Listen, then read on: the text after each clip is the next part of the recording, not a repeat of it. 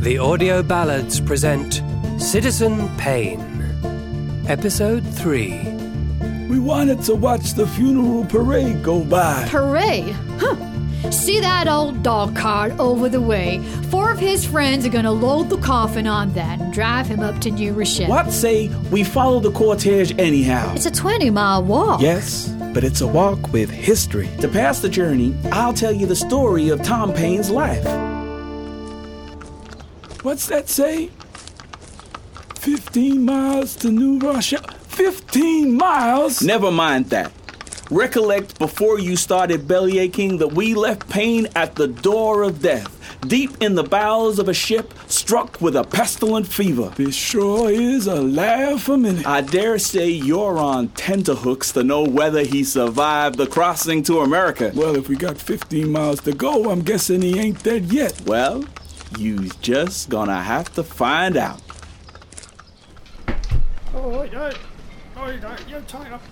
Careful now with that stretcher. Let's not tip him in the drink now that he's made it this far. Ah, Mr. Bash? Yes? I believe this gentleman is your responsibility. Meet Mr. Payne. Is he alive? Yes. Hang on. Yes. For now, anyway. This is typical of my father-in-law. Dr. Franklin. Bad enough he lands me with a newly arrived, unemployed, middle-aged bankrupt to look after. Now it turns out he's an invalid. Better get him home. Can I trouble you to help me carry the stretcher? 'Tis not far. Very well. It's down here. I've arranged lodgings for him opposite the London Coffee House. Just down here, see? Right by the slave market. Real fine Negroes for sale. Slaves here to buy. House slaves if you need them. Slaves here today. Ever since the discovery of America, Britain hath employed herself in the most horrid of all traffics, that of human flesh.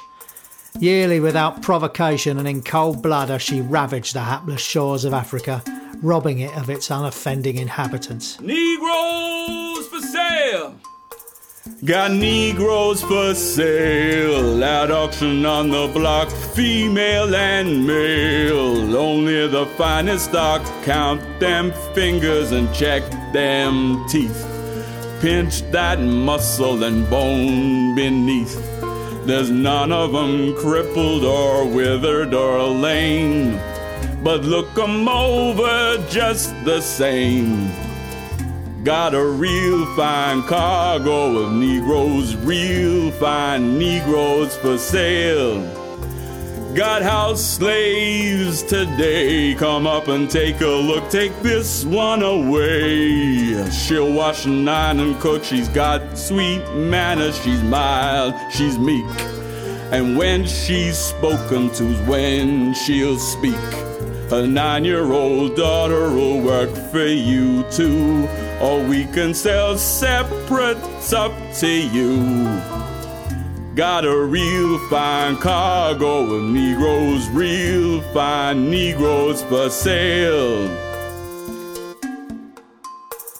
That some desperate wretches should be willing to steal and enslave men by violence and murder for gain is rather lamentable than strange. But that many civilised, nay Christianised people should approve and be concerned in the savage practice is surprising. These Africans inhabited fertile countries, were industrious farmers, enjoyed plenty and lived quietly, averse to war before the Europeans debauched them with liquors and bribed them against one another. By such wicked and inhuman ways, the English are said to enslave towards 100,000 yearly, of which 30,000 are supposed to die by barbarous treatment in the first year. The slave traders should be called devils rather than Christians. Break up these chains, my people, break up these chains. Get off your knees and don't crawl. Somewhere on a mountain top, I hear freedom's call. Heed that freedom call, my people, heed that freedom call. I swear I see an age of reason reason a coming for us all. So heed that freedom call. Break up these chains, my people, break up these chains. Get off your knees and don't crawl.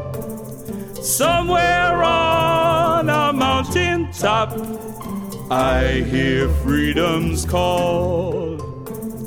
Heed that freedom call, my people, heed that freedom call. I swear I see an age of reason a coming for us all. So heed that freedom call. To catch inoffensive people like wild beasts for slaves is an outrage against humanity and justice. So monstrous are the many evils attending the practice, as selling husbands away from wives, children from parents and from each other in violation of sacred and natural ties. Perhaps some could give them lands upon reasonable rent. Some employing them in their labour still might give them some reasonable allowances for it, so as all may have some property and fruits of their labours. A family may live together with civil protection and other advantages like fellow men. Got slaves here to buy. If slaves is what you need, a whole fresh supply. All of them guarantee the very best bucks that the boats can boast. Just shipped in from the windward coast. You'll never find a finer field hand. He'll pick your cotton, he'll work your land. Got a real fine cargo with Negroes, real fine Negroes for sale. I despair of seeing an abolition of this infernal traffic. Is this it then? Top floor.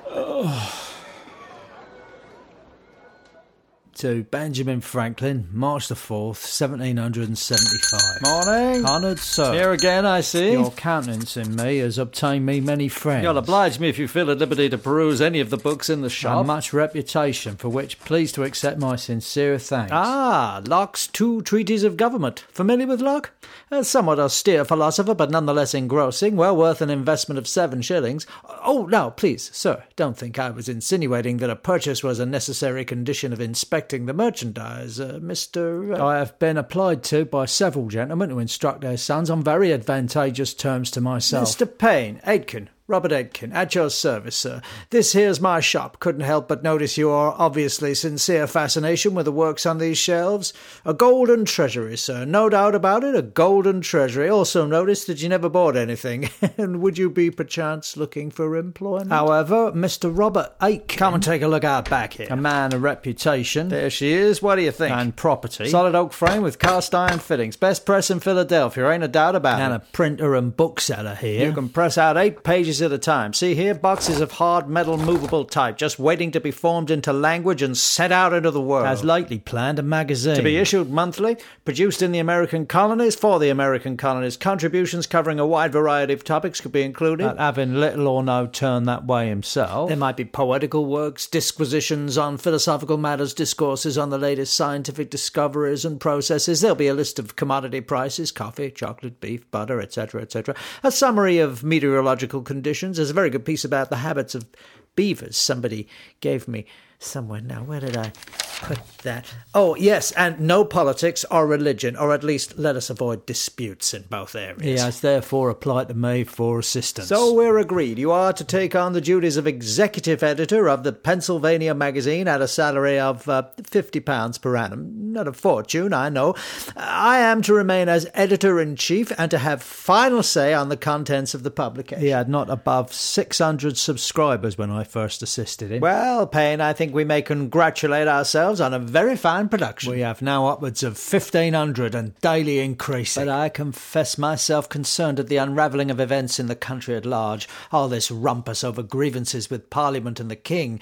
In such a climate, Is it wise for us to be printing pieces such as your reflections on titles? When I reflect on the pompous titles bestowed on unworthy men, I feel an indignity that instructs me to despise the absurdity. A very excellent piece, no doubt of it. The lustre of the title of my lord might overawe the superstitious and forbid them to inquire into the character of the possessor. But is this the moment to be giving the impression that we do not hold the aristocracy in the proper esteem? The reasonable freeman sees through the magic of a title and examines the man before he approves him. With things as they are, with the Continental Congress sitting and talk of boycotts. However, it is with much pleasure that I have heard the title of Honourable applied to a body of men who, nobly disregarding private ease and interest for public welfare, have justly merited the address of the Honourable Continental Congress. Didn't I say, right at the beginning, no politics, yet somehow it keeps creeping in. We don't wish to be seen to be taking sides, is all I say. What with the redcoats on manoeuvres in Massachusetts and all these local militias forming, well,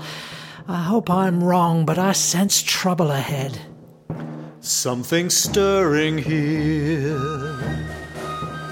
Is it just a little fracas over taxes and tobacco that's occurring here?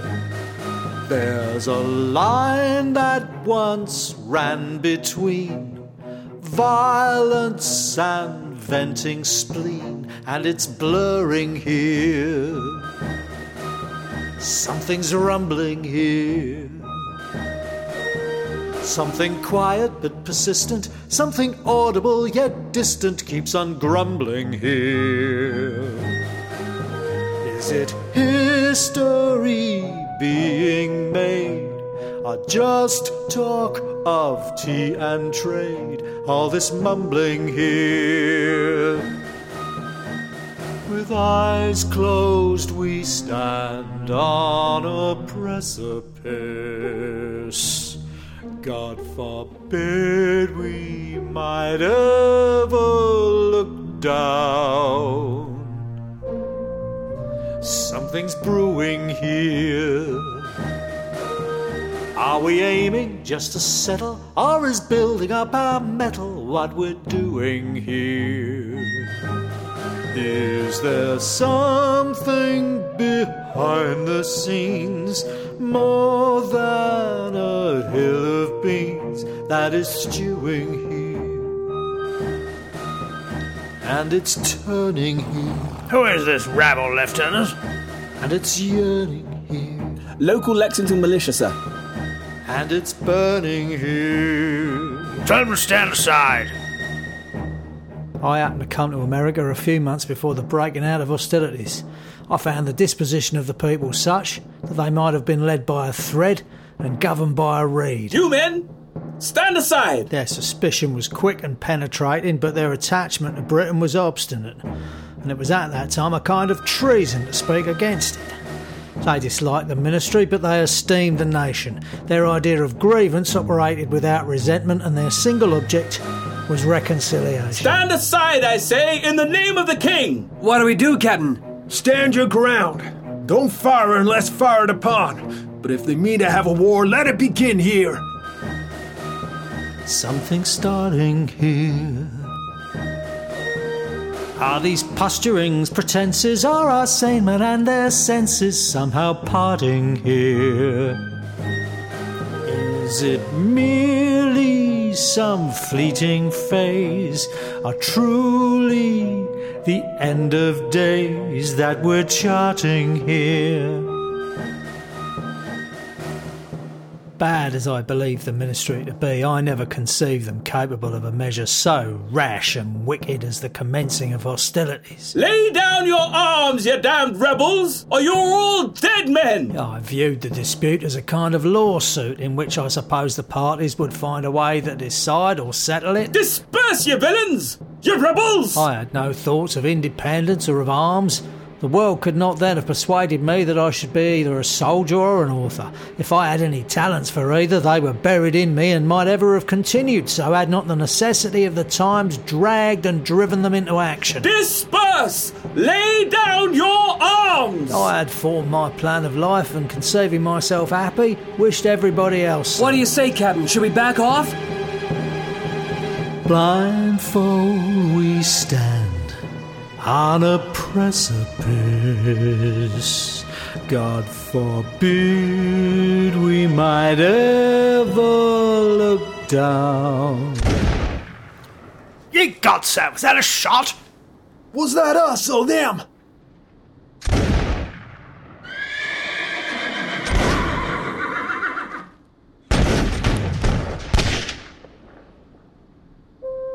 Something stirring here. Hey, have you heard the It news? is much more than a fracas over taxes and tobacco that's occurring 8 militiamen here. shot dead by the British in Lexington. There's a line that once ran between violence and venting spleen, and it's blurring here.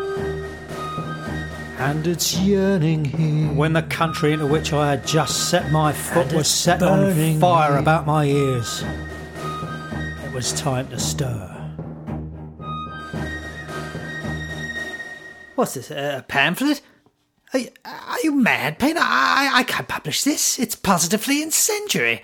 Take it to your radical friends over at the coffee houses. Go see if Rittenhouse and Rush and all the rest of them you sit up with talking till all hours will risk their necks. I certainly will not. The first edition of Common Sense was printed by Bell on the recommendation of Dr. Rush. I gave him the pamphlet on the following conditions: that if any loss should arise, I would pay it, and in order to make him industrious in circulating it, I gave him one half the profits, if it should produce any. I gave a written order that the other half should be laid out for mittens for the troops. So what have we here, Mr. Bell? Common sense? New pamphlet, Mr. Trevelyan. Another one? Of the origin and design of government. Fresh off the press. Who's the author? Who the author is of this production is wholly unnecessary to the public, as the object for attention is the doctrine itself, not the man. Takes on the question of English rule. Yeah, it may not be unnecessary to say that he is unconnected with any party and under no sort of influence, public or private, but the influence of reason and principle. Does it tell us how to be rid of their damnable taxes, sir? Goes further than that, Mr. Trevelyan. Says we should be rid of them altogether. Rid of whom? The English. Well, ain't we all Englishmen, Mr. Bell? Not if we adopt independency. Independency? Set up a whole new country, Mr. Trevelyan, outside of England and the Empire. Just we ourselves, beholden to no king. Well, now that all sounds like one great big pie in the sky. Try it. 2 shillings. Best piece of pie you'll ever eat. 2 shillings. Yeah, well... Fellow who wrote it takes no share of the royalty. Donates all to the cause of General Washington and his army. Very philanthropic. Of course, the lion's share of nothing is still nothing. Some nothing. 8 this morning, that pile of pamphlets reached nigh on to the ceiling. Oh, is that so? Pie in the sky is getting to be a mighty popular breakfast amongst literate Philadelphians. But surely most men look with fondness towards a reconciliation with Great Britain. This military manoeuvring is merely a precursor to some amicable coming together and re-establishment of happy relations. Read the pamphlet, Mr. Trevelyan. He presents common sense. Kings must rule corruptly. Let's be the shapers of events. Well, now that's dangerous talk, if you ask me, Mr. Bell. And end their reign abruptly. Perhaps the sentiments contained in the following pages are not yet sufficiently fashionable to procure them general favour. A long habit of not thinking a thing wrong gives it a superficial appearance of being right, and raises at first a formidable outcry in defence of custom. It appears that you are under the spell of this pamphleteer, Mr. Bell. Very well, then.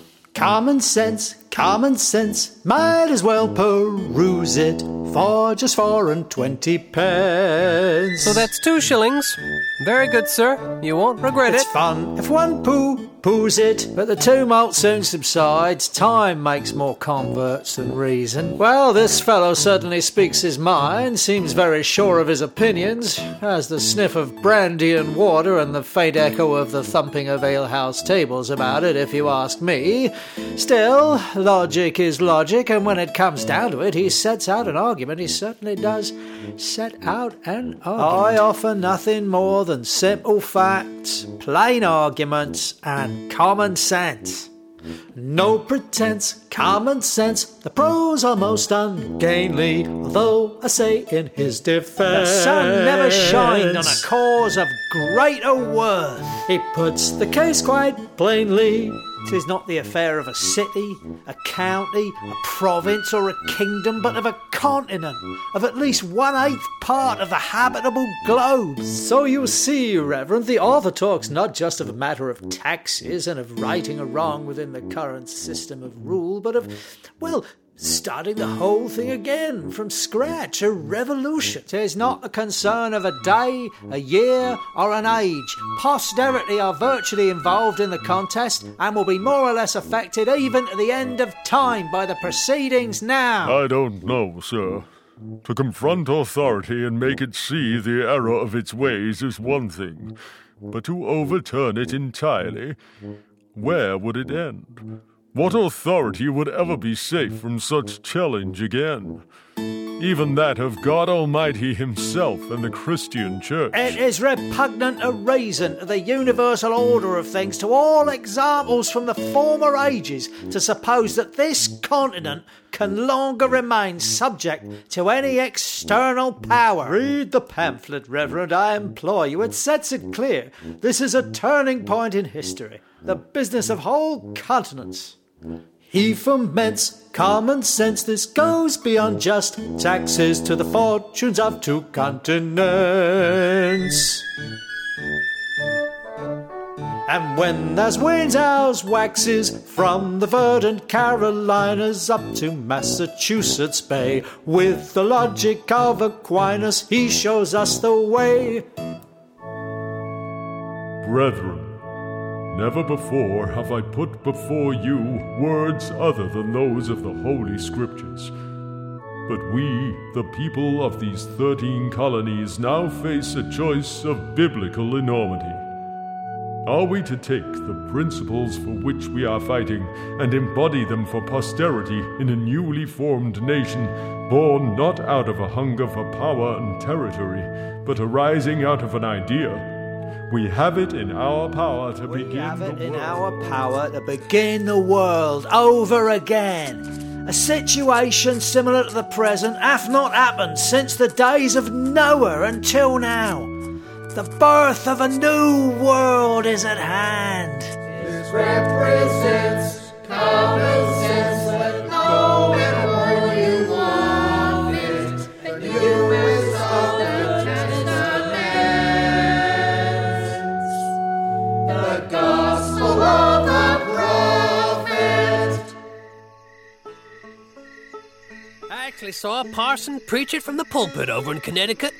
Had him down as a blasphemer at first, but darn it, the thing seems so straight ahead settled once you've heard the case put in plain English the way this fellow does it. What's the crux of it? Crux of it is, kings is bad. Trace them to their first rise, we should find the first of them nothing better than the principal ruffian of some restless gang. William the Conqueror, a French bastard landing with an armed banditti and establishing himself King of England against the consent of the natives, is in plain terms a very paltry, rascally original. We should make our own country.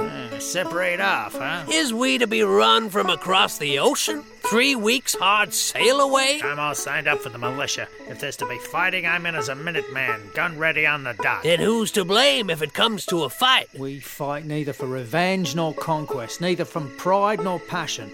We are not insulting the world with our fleets and armies, nor ravaging the world for plunder. Beneath the shade of our own vines we are attacked, in our own houses and on our own lands is the violence committed against us. This here says it plain as day. If there's to be shedding of blood, then this lays out the purpose of it. This gives a man a thing to fight for, a thing to die for, goddammit. I ain't dense, common sense, and as I understand it, he says them old red-coated gents have lit the flame and fanned it. It's intense, common sense, you're for it or again it. No more sitting on the fence. My musket now this minute, from the fields of deepest Georgia to Rhode Island's rugged shore. Men make up their minds to forge a nation out of war. We view our enemies in the characters of highwaymen and housebreakers, and having no defence for ourselves in the civil law, are obliged to punish them by the military one, and apply the sword. From the fields of deepest Georgia to Rhode Island's rugged shore, men make up their minds to forge a nation out of war. I tell you now, Colonel, I've never seen men so fired up and set to do their duty. All over the writings in this here pamphlet. Extraordinary. Wished I could have pointed them straight at a battalion of redcoats there and then. Wouldn't have been a British soldier standing. Common sense. Broadside of the Tories, is it? Rant against unfair taxation. Goes beyond that, Colonel. Gives us a vision, a great prize to aim at. Prize? What prize? A fair settlement with the king and parliament. That's the prize. Force them to the negotiating table. Look again at these damn taxes. I have heard it asserted by some that as America hath flourished under her former connection with Great Britain, that the same connection is necessary towards her future happiness, and will always have the same effect. Nothing can be more fallacious than this kind of argument. With respect, sir, that's a lot of old horse feathers. What? Horse feathers? Have you taken leave of your senses? We may as well assert that because a child has thrived upon milk, it is never to have meat. If you're asking men to leave their fields and families and their occupations to come and fight a professional army, you better have something more than the prospect of a cobbled-together agreement about taxes signed behind closed doors. And what, might I be bold enough to ask, Lieutenant, would that something be? A new nation all our own, Colonel, formed out of the principle of elected government as against the tyranny of kings. This sense, common sense, more and more I see it. Confront a tyrant, he relents. I think I better take a look at this pamphlet. This nation's ours, let's free it. And what, gentlemen, can you report back to me of the morale amongst our various militia? General Washington, sir, a feeling is growing amongst the men, not just the men of the militia, but the people generally, that the end of our endeavors must be directed toward a break with the mother country and all the constitutional entanglements thereby entailed. A break, you say? That seems to be the view that is fast gathering acceptance, General, sir. Separation? Is this separation from England of which you speak? There is a pamphlet, sir. A pamphlet? A publication setting out the case, entitled Common Sense.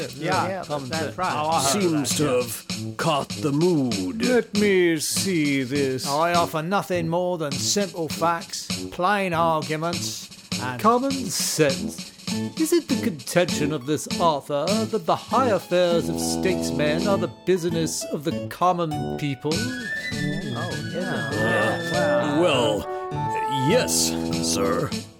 Connecticut man and Virginian and the Marylander too. Now we're all of one opinion, let's begin anew.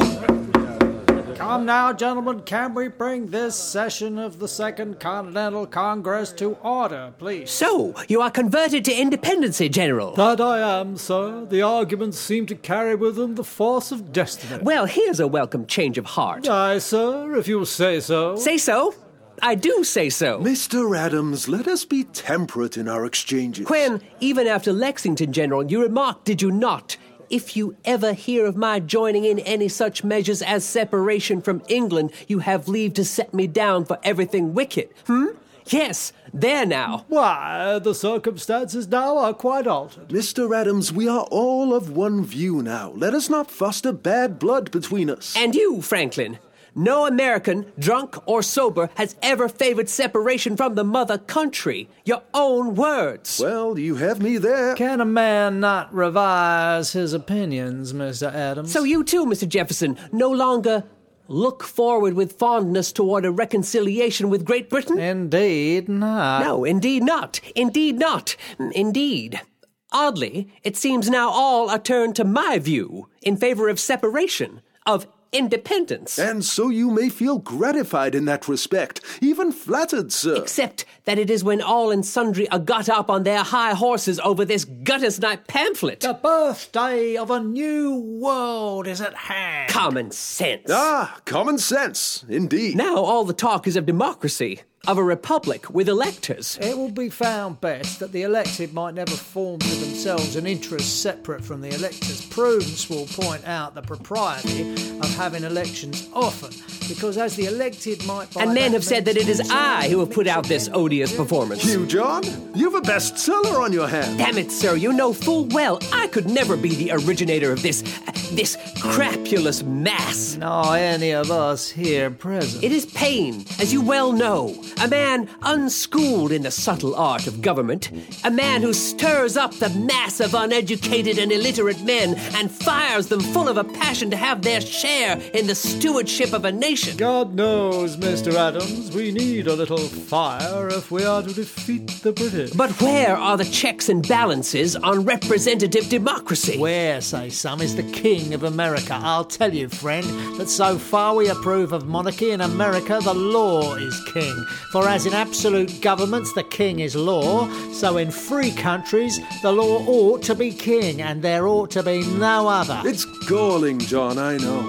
You spend months arguing the constitutional niceties in the most rarefied chambers in the land, and then this bibulous oaf comes along and drags the whole damned populace round to your position with a foolish pamphlet. Nevertheless, it's immense common sense, plain to all who read it. Revolution must commence. Well, I said that from the very beginning. I don't see why we need a pamphlet to tell us that much. And we're the men to lead it. 1, 2, 1, 2, 3, 4. He presents common sense. Kings must rule corruptly. Let's be the shapers of events and end their reign abruptly. From Delaware to Pennsylvania, people heed the pamphleteer. Freedom's like a kind of mania, now the path is clear. Freedom hath been hunted round the globe. Asia and Africa have long expelled her. Europe regards her like a stranger, and England hath given her warning to depart. O America, receive the fugitive and prepare in time an asylum for mankind. Common sense here cements a notion quite gigantic, to face a king and send him hence. Back over the Atlantic, in New Hampshire and New York, the old allegiance melts away. In New Jersey, those who talk rebellion now hold sway. Common sense here cements a notion quite gigantic, to face a king and send him hence. So now there is just the simple matter of raising an army and winning a war. Back over the Atlantic, against the world's greatest military power. Thank you for listening to Citizen Paine. The voices you heard today belong to Andy Cresswell, Liz Hammond, Beric Livingston, Mark Nicholson, and Paul Tibby. Tom Paine's words were all his own, and the script and songs were by Paul Tibby. If you enjoyed the show, please post a rating and review on iTunes, and to find out more about this and future projects from the Audio Ballads, go to citizenpaine.podbean.com. That's citizenpaine.podbean.com.